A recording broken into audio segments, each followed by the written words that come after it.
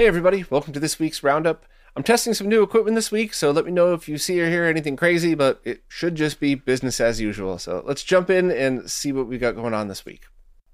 First up, some new accessories were released for the Mr. Multi-System, which is essentially a case and I/O board all packaged together that really makes the Mr. feel like a console. Now, looks are obviously totally preference. You could decide you like the way one looks over the other, that's fine. And most of the Mr. accessories and I/O boards perform about the same. But I really like the way this looks. I like how it feels like a console, all the outputs in back, inputs in front. And now there's some more accessories for it. The first is what they're calling a control dock. And that allows different controllers to plug through in very, very low latency. So essentially, if you have a Neo Geo style, Genesis style controller, you could plug it through this. And it'll also work on USB devices, but through Mr. it'll be guaranteed to be much lower latency. Also, it has protection in there for swapping between controllers. So you might have remembered on some older consoles, even though they have the same controller pinout, or the controller plug, it's a different pinout, and this is smart enough to realize that, so you don't have to worry. The other thing that they're releasing is a beige version of the Mr. Multi-System case that I guess is supposed to look like the Amiga 500. Here in the US, we didn't have those, but we had older computer built into the keyboard style, old school stuff, and the beige color really is reminiscent of that. I think, at least based on the pictures, they did a pretty darn good job matching up the color tones. And lastly is something unique, and I'm really interested in trying it myself. It is a S-Video and composite adapter that does not use Mike Simone's cores. It uses an RGB converter. And as we've tested countless times, over and over, you can get very good RGB to S-Video, but RGB to composite, I've never seen a really good output, with the exception of Ivory Retro Castle's case with the variable capacitor on it. And you did have to dial that in individually with each core, but it was a pretty darn good solution. However, with Mike's code integrated into the main Mr. now, I'm not really sure the advantages or disadvantages of this. The main advantage I could think of is that you would be able to use this along with the VGA or RGB output, the D-sub connector, and at the same time as the HDMI. So if you have an RGB monitor, a capture card, and then just an S-Video consumer grade TV, all three of them could work at the same time. Other than that, though, I'm not really sure what the advantages would be, and I'm dying to check it out, because, Richard's a great engineer. The Mr. Multi-System came out great. Maybe he's got some tricks up his sleeve that the other engineers that I worked with didn't, which is, hey, I hope that's the answer, but my gut is telling me, 100% speculation, 0 fact, my gut is telling me that S-Video is probably going to look good, and composite probably not. But once again, 0 fact to that, 0 disrespect to the team. I obviously love the Mr. Multi-System, otherwise I wouldn't constantly talk about it. I gotta be honest. It's my job to be honest, right? I can't just love everything. And for all I know, it's awesome. But that's something that I would love to test, and I hopefully will at some point soon.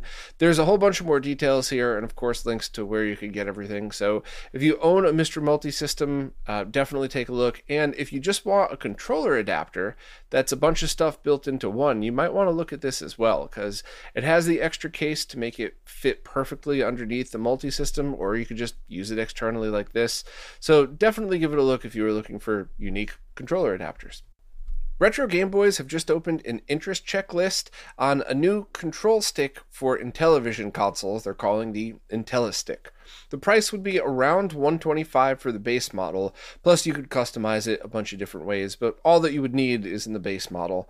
And if you want one of these, you're going to have to sign up for the interest checklist to see if it's something that's even viable for them to do. Now, I have not had any experience directly with Retro Game Boys. However, a bunch of people have told me they loved the Vectrex controller that they did. So that obviously piqued my interest, because the Vectrex is a weird and wonderful console, and it has an interesting control stick. It's got an analog stick. So it's not just 8 positions. You could move it anywhere you would like. So to be able to build an arcade stick style thing for that and pull it off is a pretty big feat. And the Intellivision isn't the most popular console ever, but they do have a bunch of arcade ports and fun games that would benefit from a controller that isn't absolutely terrible. Sorry, Intellivision fans, you know it's not a great controller. So maybe this one would be what you're looking for. So, obviously price is a factor in these things. If price was super cheap, I imagine a ton of people would want one. But if the price was super cheap, so might the build quality be. So keep an open mind. If you're a huge fan of the Intellivision and you want one of these, check out all of the different specs on it and all of the different things that they're able to do. And if you're looking to sign up for the interest check, it pops up automatically on their page, either just a pop-up or you could see it kind of hovering on the left. I mentioned that because if you're on a mobile device, I'm not sure how that's going to work, but give it a look and see if you're interested. Overall, I think it's pretty cool, and if I was a big Intellivision fan, I certainly would pick one of these up. This week's Roundup is once again sponsored by JLC PCB, and if you've never used their service before and you sign up using the code that we have in the description of every place that you could find this, you get about $50 coupon in order to use on your first purchase, which I think is absolutely awesome because I'm happy to do these ads. I've been using them for years, for long before I did the ads on them. I've talked about this a million times, how they're a service I use. I talk about them in videos that are not sponsored because I do actually use them, but I love the fact that I could kind of give back to you all. So if you don't have an account there yet, it's free to sign up. You can get a coupon to make some of your first orders. And I think this is just a very cool thing. I've been working well with them for just over a year now, I think. And they've always supported the ads that I've done, which is such a huge thing because a lot of companies don't want you to show mistakes. They want you to give the illusion that their website or service is flawless in every way, but we're nerds. Nothing's flawless. I love showing the mistakes that I make. I love showing the differences between when I make a mistake versus bugs you might run into and how to fix them. Because it's not airing dirty laundry, it's showing all of you how to use their service more efficiently. And they've been 100% supportive this entire time, and I just want to thank them for it, and hopefully get to thank any of you who haven't used their service yet by offering this coupon code. So please check out their website, sign up using that code for free, and get yourself a coupon. And I'm going to continue back next week and hopefully work on continuing that flex cable video, because I think that's going to be a fun new service where anybody that could get flex cables in retro, now you have another place to get them. And if it's as good quality as their other services, I think we're all in for a treat. So thank you to JLC PCB, and thank you all for continuing to listen to these. Sign up with the code below and get yourself a coupon. Stone Age Gamer is now selling the latest version of Sega Sonic Fans Virtual Boy Ribbon Replacement Kit. And this is something that every Virtual Boy owner will probably have to run into at some point if they haven't already. Those ribbon cables dry out and you get flickery video in one eye, and then it eventually just goes out altogether. So this makes it easier to replace. I don't know if I would call it easy, but it's certainly easier than trying any of the methods of restoring the original ribbon. And you could either purchase the kit for $45, or Stone Age Gamer is offering installation services for $125, which includes the kit. Does not include shipping, obviously, but I think that's a pretty fair price for something like this. So if you own a Virtual Boy, you might want to take a look at this just in case and kind of consider it, even if yours isn't having problems, because it almost definitely will very soon. There was an installation video that was recently posted that seemed pretty cool that I added here. So if you want a video walkthrough of how you could use this kit, I would check that one out. And if you'd also like to see all the other cool things available for the Virtual Boy, I would check out at least the first 15 minutes of a live stream I did with Kevin Malott. The live stream's long because we also showed a bunch of gameplay footage, so don't let that long length freak you out. 15 minutes is all you need for the basic overview of accessories. And I would definitely add this to the list of what you would need, because without it, you're probably not going to be using your Virtual Boy anytime soon. Fixel has just opened an interest checklist for a CDI optical drive emulator. That's right, a CDI ODE. All 9 of us CDI fans have been asking for this for a long time, and now we get to really see how many CDI fans are out there. If enough people show interest, Fixel will be able to make one. If not, I'm not sure if the project would be feasible, so if you own a CDI, now's the time to step up.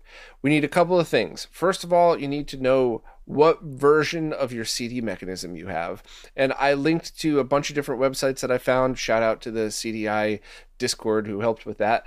And that might be able to help you determine which one you have so that Fixel will know, is there one main one people want? Would he have to make a bunch of different versions? But either way, I would take this one seriously. Also, this should be able to be used, at least on non-top loader versions. This should be able to be installed and used alongside the original CD drive, which means not only would this be a no-cut mod, it would still retain all original functionality for that true CD interactive multimedia experience. So this is pretty awesome. This is a pretty big deal, and I think that if you have a CDI, at least a non-top loader version, you should definitely check which version you have, jump on the interest checklist, and really take this one seriously.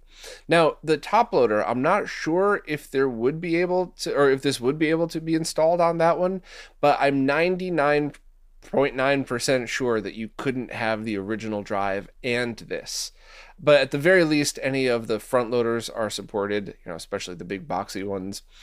Same thing with the portable CDI. I doubt that one's going to be supported just because there's no room in there. But the main ones that most people own, this should be compatible with it. So this is pretty cool. This is pretty exciting. And I think I don't know, it's such a weird console, but it's also getting harder and harder to burn images and burn CDs and have your lasers be compatible. So if you're a fan of the weird old CDI, now's the time. The Wii to HDMI analog to digital converter from Electron Shepherd is now back in stock, and we need to talk about why you would want one of these, or why not as well, of course. First and foremost, why would you want something like this over one of those $6 AliExpress ADCs that you could find? And there are two very important reasons. The first is lag. This is simply an analog to digital converter. It outputs just like as if you had bought a set of shielded HD Retrovision cables going through a good quality analog to digital external DAC or external ADC box. So there's no latency added, there's no scaling whatsoever. It just takes in what it gets and spits it out, and in all the right ways. Whereas a lot of those cheap ones you see scale to 1080p, and those will almost definitely, I would bet 99.9%, if not more, that they're going to add a bunch of lag because they're just using cheap off-the-shelf chips that can be installed in there. They're not really designed for gaming. But also consistency. When you buy those cheap devices, you might get something that works, you might not. You could buy 10 of them from the same seller and you might get a couple of different versions, and who knows if any of them work. And you don't want to spend your money on something that you just end up with a junky output. And who knows how some of these things are manufactured. When you get it that cheap, there's certainly no quality testing on these. So you wouldn't want to plug something in and short your Wii out. Now, I understand that this is 4 times the price, but we're still talking about $30 including shipping. So if you want a very easy to use, small plug-and-play HDMI solution for your Wii, I would absolutely get this one over the $6 ones, no problem. There's no doubt in my mind that it would almost always be the better product and worth the extra money. Now, why would you not want one of these? Well, if you already own good quality shielded component video cables like the original Nintendos, the HD Retrovisions, some random monster cable, then you might want to just pick up an analog to digital converter and just go from there. I think if you have multiple displays, so let's say you're going into a CRT and you're going into a flat panel, that would probably be a better idea. No disrespect to Electron Shepherd, just calling it like it is here. And, that way you could also have multiple consoles going through if that's what you would want. A very quick aside, why would you want an HDMI signal if your TV has component video inputs? For some crazy reason, every TV I've ever tested has more lag. Every OLED or LCD, not plasma TV I've tested, has more lag through the component video inputs and any of the analog inputs than through the HDMI. It's very strange. I don't really understand why. But, that being said, what other consoles are you connecting? If you have a Wii, an original Xbox, an N64 or something else, you might really want to go with a RetroTink 5X to get that scaling to 1080p or above, and then you could just pick up a component video switch and have everything running through that. So that's certainly a reason. Or what if the Wii is your absolute favorite console, then you might want to get one of the internal mods that Electron Shepherd also happens to sell. And there's also the I don't think any other ones are in stock at the moment. So there you go. I certainly never mind putting up competition, but I also don't mind putting up competition when it's the same company. So I linked to all of that stuff in here. But basically, I just wanted to make it clear, because a lot of times I just hear people say things, and I might say them too if I wasn't in the loop of this stuff, but well, that's dumb. Why would I spend $24 plus shipping on something when I could just get it with free shipping for $6? And I wanted to be very clear as to why, because there is a difference here. And, I guess if you have a bunch of Wiis and you're just trying to do some quick work, maybe get one of the cheap ones, but I certainly wouldn't. And for me personally, it would really be, do I get this? Or am I going to be using the component video cables on something else so that I could get a different kind of digitization solution, whether it's a scaler or something else? But anyway, all the details are in the post, and links to everything, of course, are right here. Tito from Macho Nacho Productions recently posted a video about the Game Boy Pocket SP, which is essentially Game Boy Pocket modded to be a foldable design like the GBA SP. This was a design by Allison Parrish, and I thought it was very, very cool looking. This is just one of those things where, of course, if you just want to be able to play Game Boy and Game Boy Advance games, get an SP or get any of the other kits that are out there. But it's not why people do things like this. It's saying something like that is exactly like saying, why would you restore an old car? Just go lease a Hyundai or something. Like, we do these things because we want to, because they're fun. So if you want to see kind of a technical project and / art piece or whatever you want to call it, I don't know. I thought the video was great, and I really thought it was just kind of a fun and unique design. So if you're into weird stuff like this, like I am, definitely give the video a shot, because I don't know, I thought this was fun. Now it's time for this week's Mr. Updates, care of Lou from Lou's Retro Source. As usual, I'm going to skim through these, and if you hear anything that piques your interest, please check out Lou's video. So let's just go right through. First up, there's now a Twitter thread that documents the development progress of the Jaleco Mega System 1 arcade core, and it highlights developments on decrypting ROM files, identifying errors and titles. It's very cool if you like the inside info for stuff like that. Kind of a fun, silly one, the Mystex project now has an official logo, which is kind of like a modified version of the Mr. Cat with googly eyes. I love it. Also, really happy to hear that project's still going. Next up, Jimmy Stones has made a bunch of posts this month regarding a core for Juno First, which is a 1983 Konami shooter. There's some technical details that have been mentioned, but there's nothing available at the moment, at least, for download. Next up, the Mr. Discord Game Challenge is celebrating the release of Wickerwaka's IRM M92 core, so the game to play is R-Type Leo, and it's a single credit challenge. All scores must be submitted to the Game Challenge channel on the Discord server. Are people participating in that? That sounds like a whole bunch of fun, but are people jumping in? Is that starting to be a thing? Is there a centralized place to get the results? I'd kind of love to hear everybody else's thoughts on that. But moving along. The core for the Atari System 1 has received some updates that make some games playable. It still hasn't been officially released, but it could be downloaded from GitHub, and it could currently play a bunch of games, including Marble Madness with the stick, not a trackball.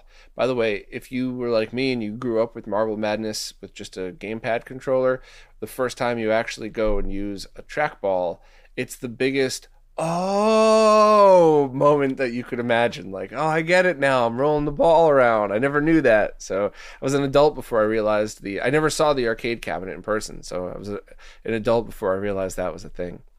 Robert is still working on the N64 software emulator that will eventually turn into the FPGA core. I just wanted to double down and remind everybody that any screenshots and footage that you see are still in the software emulation cycle, which is not a good or bad thing. It's just a progress update. So I just want to make sure people don't think there's some beta core floating around yet. It's not quite there. Next, Hotego gave an update on work regarding games running on the Konami CPU. It looks like it's moving along, and work on the Simpsons PCM audio chip had started, which is awesome. Also, Hotego's going back to developing the Neo Geo Pocket Core and has already designed a number of subsystems. So the team's currently focused on linking those together. And there's also some work being done on the System 18 and Legacy cores. Next, Mr. Add-on showed off the latest version of the RF adapter, and it still needs the audio trap built in. So version 3 will add stereo to mono down mixing and include a channel switch. So this is cool. I think more people might benefit from this that you might think, when you first hear about it, because you think RF and you're like, but there's a lot of really good TVs out there that only have an RF input. So. And also, the Teenage Mutant Ninja Turtles core from Furtek is coming along pretty well.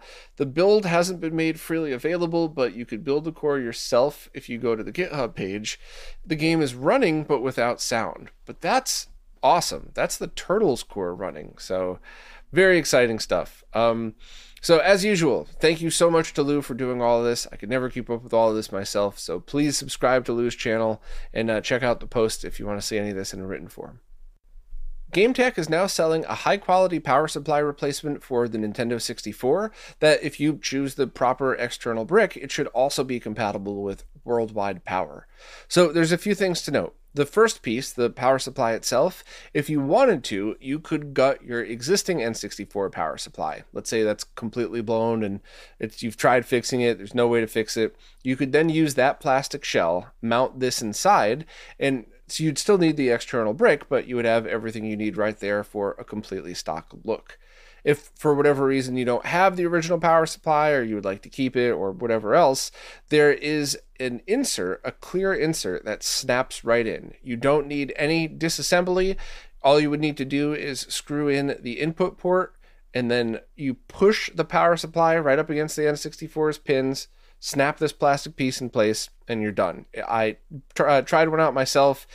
I thought it looked awesome. I think if you're having one of those clear TrogTech N64 cases, this might be a perfect companion to it. And that's a little bit of an extra cost as well. So it's $55 if you need the clear plastic. And the power supply, I strongly recommend getting the one that we have linked here. If you live in a place where this Amazon link isn't going to do you any good, that's fine. But maybe you could just look up the model number and try to get it near you, because it's $20 and it is a high quality PSU. The thing about internal power supply replacements, in the case of the N64, it's external but internal in the shell. The thing about that is you're still relying on AC to DC power conversion. And if you buy a crappy external brick, it's just as bad as buying a bad power supply. So you would kind of just want all of these. Now, if you think, I guess it would be $75 total if you needed the clear insert as well. If you think that's too much and you don't need international power, I get it. Try repairing your original PSU, though, because I went on to try to find an alternative just to say, like, hey, maybe this one isn't as good, but pick it up here if you want a cheaper one. And the ones that I saw were horrifying. I saw pictures of people taking them apart, and they just looked like total garbage. So if it would be my personal choice that if I had to pick, I would either use this one, especially if I needed international power, that's a perfect solution, or I would rebuild an original. I would not trust my N64 with some $8 thing that who knows the parts that are in that. So that's my strong opinion that's based on years of being burned with power supplies. I actually don't mean that one literally, but so I just kind of wanted to impress upon, once again, don't mess around with power supplies. Only bad things could happen. And the worst part is you could use it for months and go, oh, that Bob is exaggerating. There's no power issues. And then one day you turn on your console and it's dead. And you didn't realize you were slowly killing it the whole time. So just, take the warning seriously. Do whatever you feel is right. But at the very least, if you're looking for an international PSU, this is definitely the one to get. So check out the link, the pictures, and everything you would need right here. I just finished a live stream with Lewis from Says Retro where we did some lag testing, and one of the components we tested was the Retrobit Big 6 USB controller. So the Big 6 controller is the size and shape of a Genesis 3-button controller, but it's got 6 buttons in it.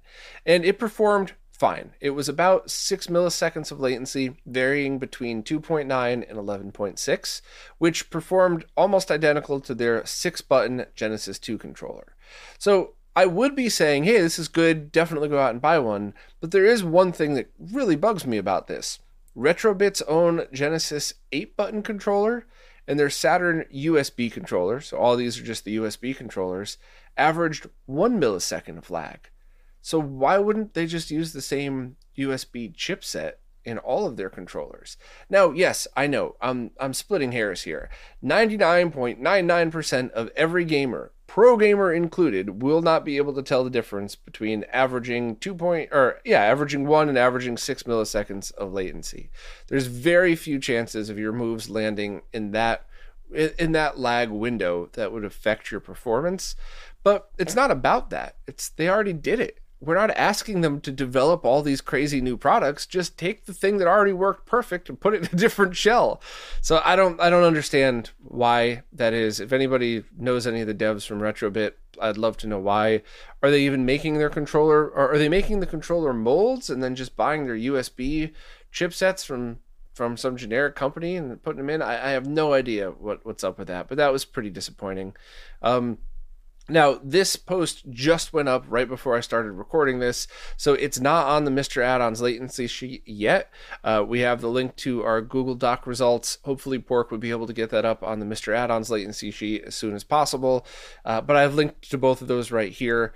The only other thing I wanted to note is when I first heard about this controller, I saw where the start button was positioned kind of by the X and Y, and I thought, is it going to be easy to hit that by accident? And no, I didn't spend a lot of time with it, but I had to go out of my way to hit the start button, as you should. That's a good thing. And I can't envision a scenario in which I'm accidentally pressing start in the middle of a match. So they did a great job with that. Definitely props to that one. If you want the details as to how we came up with these numbers, you could watch the live stream, but I'm always very honest in that was a long live stream, that there was a bunch of technical issues. I reversed some wires on the test chain. We tried to do a bunch of other stuff. So if you like nerdy stuff like that, go ahead, but please don't watch it. Don't watch it, because you think there's some hidden info in there. The results of the lag test stream were basically what I just said, plus the Gemix with the Rev 2 with the latest firmware that I tried averages, I think it was 2.5 milliseconds of latency, which is awesome. That's in the confines of an arcade machine. That's zero, right? There is no 2.5 milliseconds affecting your game. Period. End of story. So that is absolutely awesome. And another quick follow up on the Gemix. Almost all the issues I found have been fixed, and it turns out the speakers I was using were 8 ohm, which could be why they were a little bit quieter. I think if I swap those out to 4 ohm speakers, I might get the volume back. But Gemix is great. I'll do a much more in-depth review on it once Ultimate Mister gets them back in stock and stuff like that. I want to wait till there's actually stock to buy, but I'll do a more in-depth rating on that. And also, I've been messing around with another camera, which could also do 1000 or 960 frame per second lag test, depending if you're PAL or NTSC. That's the other thing I'm testing right here, if you're curious as to why I'm messing with cameras again. So I'll be doing another review on that at some other point in the future. But I just kind of wanted to bring everybody as quickly as I could up to speed on.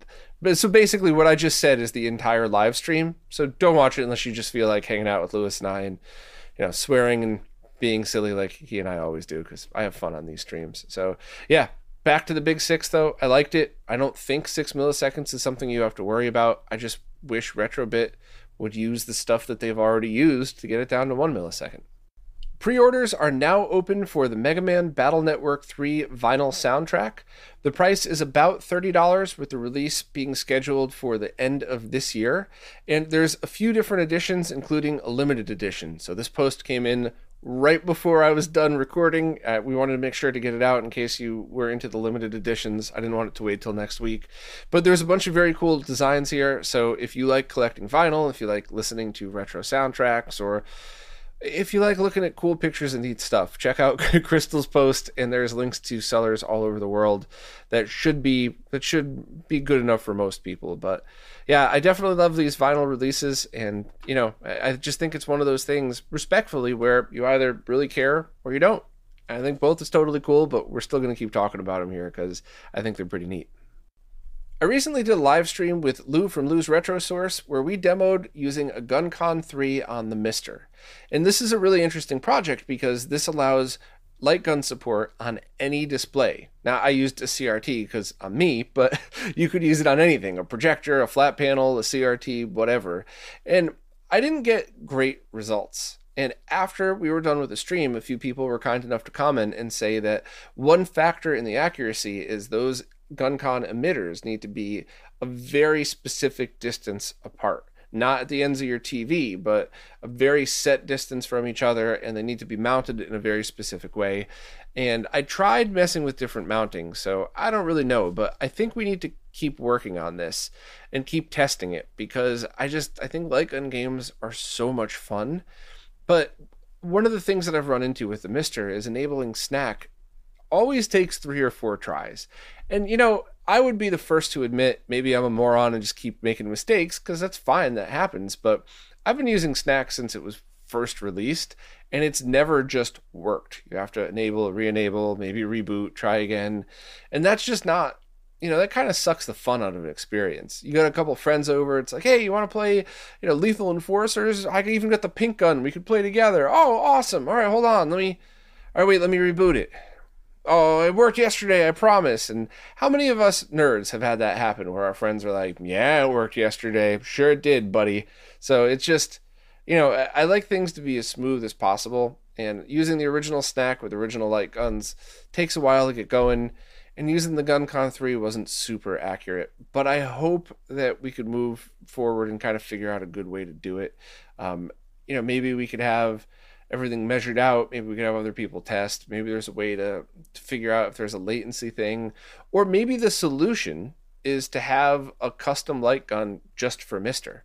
So something like the Sinden light gun, or actually the gun for IR is probably something that's more suited for this, where you just set up your sensors, you plug it into the Mister, and the code is all designed for the Mister. That way we could lower latency.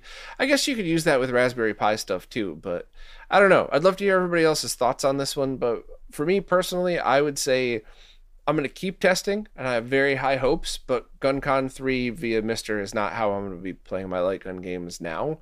But I do think that there's a lot of room for this thing to grow. So, as always, thanks to Lou for helping out with that. It certainly made the stream go a heck of a lot smoother, but I'd love to hear your thoughts. Let me know what you think, and check out the live stream if you want. Once again, it's long, it's real time, step by step.